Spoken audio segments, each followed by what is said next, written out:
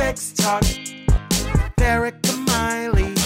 'Cause sexuality is tough. And okay, sex just isn't good enough. No.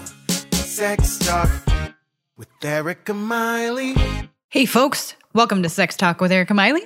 Erica Miley here. I'm so glad to be here with you all. We're going to tackle, I would say, one of the more divisive conversations that there are lots and lots of opinions about this, but we're going to talk about it in a very specific way. So we're going to talk about porn and relationships and the impact porn can have on relationships. So strap in, strap on. Strap in. Be ready, because some of what I'm going to say may frustrate you. You may have an altogether different opinion about it. You also may be triggered by some of the things what I might say. So I'm just kind of giving you a heads up of this is one of those topics that people can feel very, very, very strongly about. So that being said, before we dive in, I do want to remind you all, one, that I have a Patreon, and I want to kind of give some shout outs to my Patreon folks, because people are like joining and they want more content. And I'm just like, I'm floored. And so I feel so grateful to you out there who are already joining, who are already like supporting this show. Without you, I wouldn't be able to keep doing this. So I just so appreciate it. So I want to shout out, hopefully I say all these names correctly. If I screw them up, I apologize in advance. So Isa, I want to shout out. I so appreciate your pledging and supporting the podcast. Anton Smelser, I know you are out there listening. I am so happy you are out there listening. Thank you for supporting the show. EC Peacemaker. That is the name that the person put on there for their support of the show. Thank you. Thank you. Thank you for jumping in and getting out there and helping me monetarily support the show. It's so, so helpful. And the more that I get to do this, the more that I get to spend more time podcasting, which I'm just so flattered that all of you are finding enough value out of this. So thank you for supporting the show. And last but not least, Christopher Speed also is a pledge Patreon. I'm so, so grateful to all of you for being new Patreon folks out there, just sending money so that we can keep doing the show. Again, thank you so much. I know that was a lot of thank yous, but I'm absolutely, completely flabbergasted and flattered. I'm so glad you are all getting something out of this. So that being said, those of you who haven't jumped into the Patreon, some of the things that I'm doing for the benefits for my folks, I'm doing shout outs on the podcast. I'm doing a biweekly Q&A live stream. So those folks who are really wanting more or being able to actually ask me questions live and in person, those who are on my Patreon get to do that. I'm doing a biweekly video for those folks, and I will eventually be offering like a quarterly swag bag list. So stay tuned, but also jump on my Patreon, search Erica Miley on Patreon, and you will be able to find me and join up. I'd love to have you. I'd love to be able to answer your questions live and kind of be that extra resource to you how I can be. So all that being said, before I forget also, if you're a therapist or a doctor or any kind of medical professional out there who serves folks who want more information about sex education or how to talk to clients or patients about sex, I have a Facebook group that is specifically for professionals. It's Sex Talk with Erica Miley Professionals Group. I'd love to have you. We've got well over 200 people in there. We're asking questions about sex, talking about how sex is impacting their careers or how dealing with patients and clients' sex questions can kind of bring up stuff in us. So if you are a professional out there and like some support, jump into my Facebook group. I'd be happy to have you. We're going to be doing a training about vicarious trauma here, I do believe, on June 21st. I'll double check that date, but the event is in the Facebook group. So I'd love to have you. I'd love for you to be able to talk with me and Dr. Stacy Lynn Greeter. We're going to talk about vicarious trauma, about what we hear, the stories of our clients and patients, and how we can care for ourselves better. So That's kind of like all of the announcements. I did all of them. So let's jump right into the conversation about porn and relationships. Something that kind of spurred me to want to talk about this is I talk about this a lot in my practice. I talk to people about pornography use, their values about their partners or themselves using pornography and how it impacts their relationships. And then I also just saw a clip, and I've been watching the episode of Red Table Talk with Jada Pinkett Smith, where she's talking to her daughter and her mother about pornography use and how it's impacted their relationships, and kind of like, what does it mean to continue to stigmatize porn use and how that can really increase shame. So like, shout out to them for bringing it up. I don't know that I necessarily agree with everything that was said on the show, but I'm really glad that we're having these conversations, and having them is so, so very important. So first things first, this episode's not going to be about porn addiction. I'm more than likely going to have someone on the show to come and talk about that. There's lots of research about the idea of porn addiction. I'm not going to go very much into that in this episode. Stay tuned. That will be its own episode. Now, I want to talk about porn and relationships because I think it's really important to the conversation of your relationship period. And I do think that this is a conversation that needs to be ongoing. So first things first, the thing that I want you to ask yourself is, what do you personally use porn for? I know some of you are probably about laughing at me and going, "Oh, Erica, I use it to masturbate." Guess what? That's what most of us are using it for. And a lot of times people, like, I'll get calls from people saying like, "I have a porn addiction." And then we start talking about like, how often that a person is using porn, and they're using it. It sounds like, at least the way they describe what is fairly typical porn use, is when someone masturbates and they use it for roughly anywhere from 1 to 7 minutes, for however long it takes them to masturbate. So the idea of porn addiction, again, we're going to talk about it in a separate episode, but I want you to ask yourself, what do you use porn for? And not in a judgmental way, like, what are you using porn for? That's not what I mean. I'm actually asking from a curiosity standpoint. Are you using it to masturbate? Are you using it to explore maybe kinks that you were interested in and you wanted to know more about, but didn't feel like you had anybody to ask about them? So that leads me into my next question is, has porn been sex education for you? And I know that I've said this on prior episodes.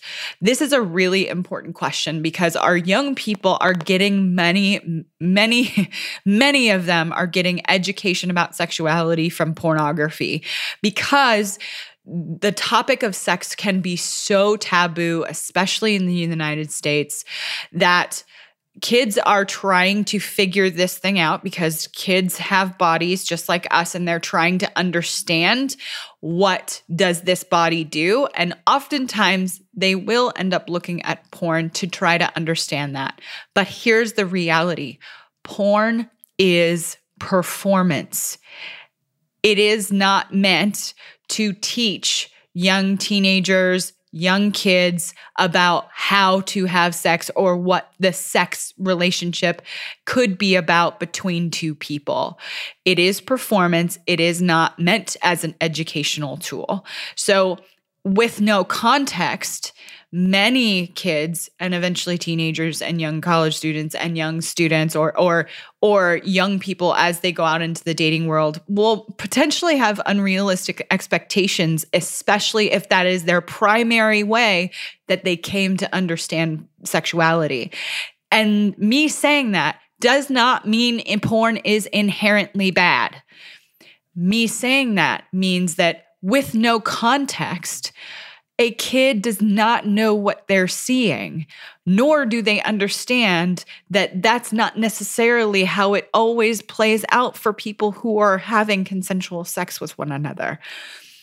most of the time, those angles they have to achieve, or how long the male body actors have to maintain an erection, or how breasts look, how butts look, how all of those things, or even genitalia, how all of that looks is so varied across our humanness that pornography cannot capture all of that. I mean, they do their damnedest as far as trying to capture our eyes, but they're not giving us or teens or kids a whole picture.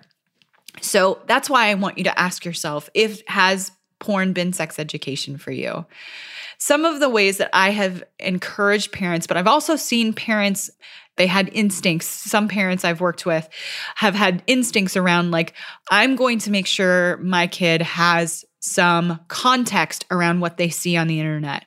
And that's not just with porn. That's with a lot of things.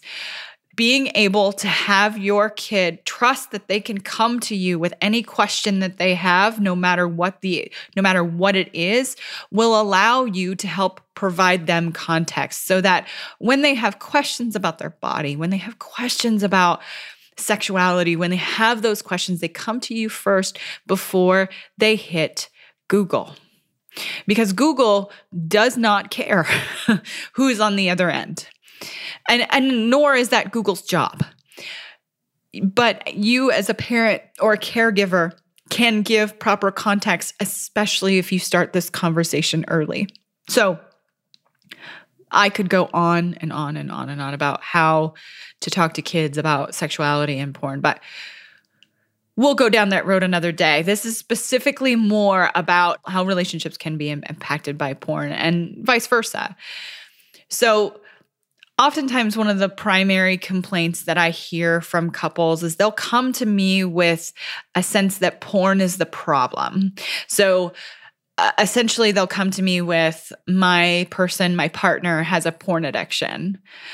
So essentially doing the diagnosis for them. This is their problem. We don't have any other problems. This is their problem. So what I want to encourage all of you to do is, one, pump the brakes. I know that when you see your partner's browser history, it may be shocking, especially if you've never, ever had conversations about what you might like to do sexually. Again, sex is so stigmatized. We are not encouraged to have these conversations before we even have sex with someone. Oftentimes, we are more comfortable having sex than we are talking about it. So, I want to encourage you, before you get into the blame game, maybe it's okay to have a conversation about sex, and maybe what are your values around sex? Now, values, when I say values, I am not talking about anything political. I'm not talking about anything religious. I am talking about what are your deep held beliefs about sex. Those more than likely came from before the relationship you are in currently. And how did you come to those specific beliefs? Were they because the way that your parents talked about sex maybe was filled with shame, or maybe you didn't get very much sex ed at school, or maybe there's trauma in your background? Our opinions about this can come from a lot of different places. So my first thing that I want you to do is slow down. And it's okay to ask those open-ended questions so that you and your partner can begin to understand each other and how you came to this perspective. So, first things first, slow down, and it's okay to start having this conversation. If you really struggle to have this conversation, I think y'all have heard me say it again and again. It's okay to seek therapy for this. It's okay for you to seek an outside, not necessarily opinion, but an outside person to be able to help walk you through this conversation so that you can understand your own context and then help you understand your partner's context. Because it could play out like this. that same example I gave where somebody's calling me telling me that their partner has a sex addiction because they looked at porn. So that first session where I'm seeing both of them, one of the things I'm going to ask is, tell me about how each of you individually feel about porn. I think this is a really important question because some people have values around porn that they really believe that using porn is like cheating. So if that's your partner's perspective and they find your browser history, of course they're going to come at you all heated. They're at a 10. They're ready to fight because they truly believe that you're cheating. I am not, as the professional here, saying that porn is cheating. What I'm giving you is an example of something that I hear sometimes from people who are calling me seeking services. So what I want you to do is be able to ask each other questions about your values around sex, your values around potentially infidelity, if that could play a role. I want you to ask yourself the values you have around masturbation, because every one of us comes from a different background. Some of us were taught that masturbation had a lot of shame and wasn't something that you should be doing. Some of us did have supportive parents and encouraged us to have great sexual behaviors that included masturbation. So again, these are just examples of what the different types of contexts that can really, really inform how we see porn and how it plays out in our relationships. So I want to kind of, I know I haven't said it already, this episode is not to bash porn. What I'm hoping is that this episode will give you a frame in which to look at how porn and relationships can interact.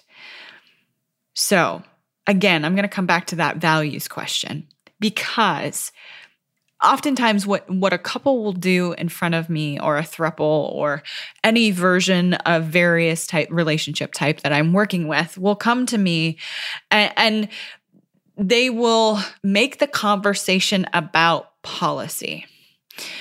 And by that I mean they will make the conversation about the porn, the use of porn, or it's like the underwear argument. The underwear argument is something I hear frequently from my clients, always leaving the underwear on the floor. You never pick up after yourself. How could I possibly live with a person that doesn't pick up after themselves?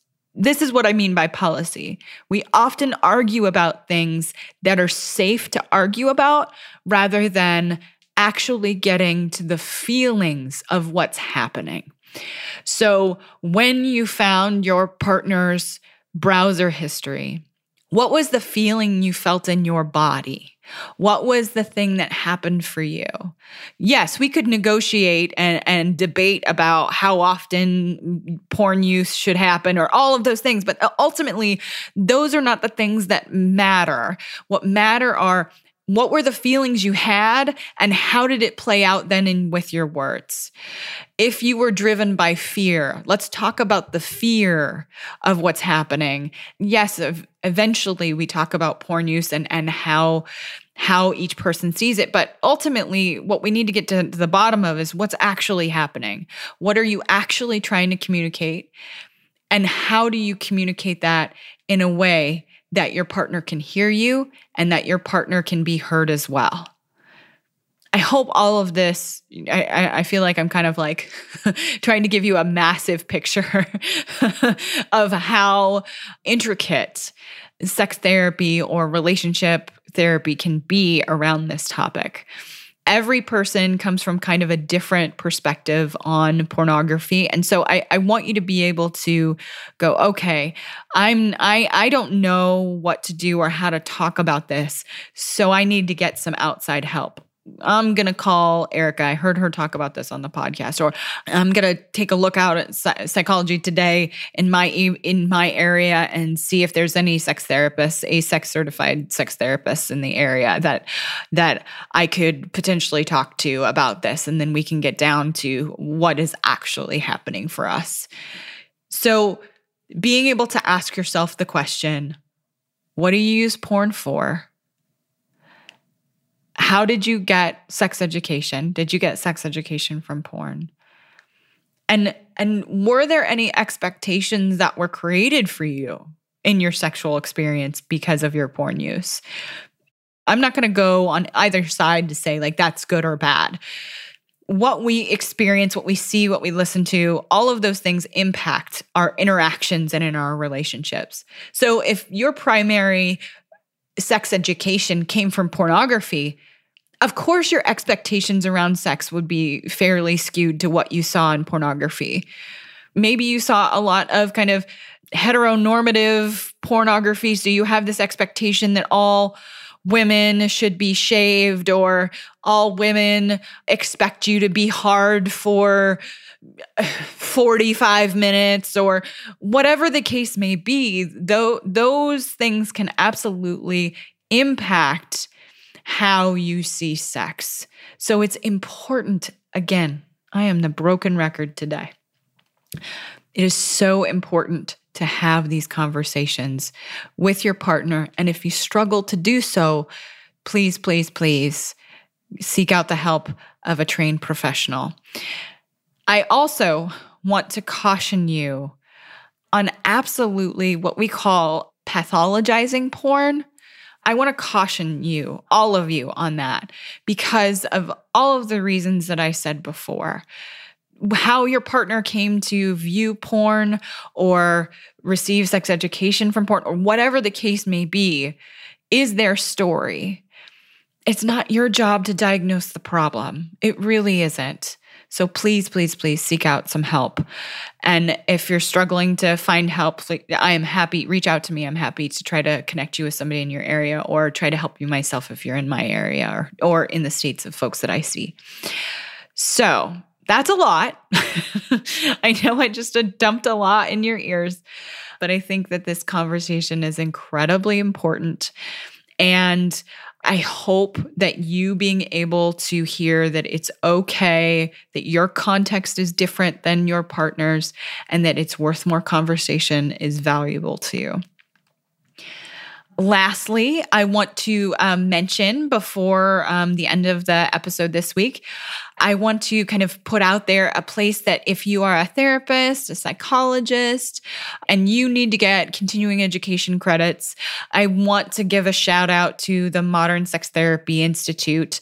That is where I do a lot of my CEUs to stay all educated up for all of you out there, for in my work and my practice, but also and for the podcast and for helping other therapists. I just want to give a big shout out to them. We got to hear more from Dr. Justin Lee Miller, who's been on this show. We got to hear a wonderful presentation, which I'm hoping to bring her on the show, from Logan Leckoff. She's a sex educator who does a lot of work around helping parents and parents of teens understand how to talk to kids about sex and when you can start talking to kids about sex. And guess what, folks? It's early. So thank you all for sticking around to the end of the episode. I hope you have a fantastic week, and I will see you real soon. Thanks for listening, folks. Please rate and review on iTunes. That helps this podcast get found.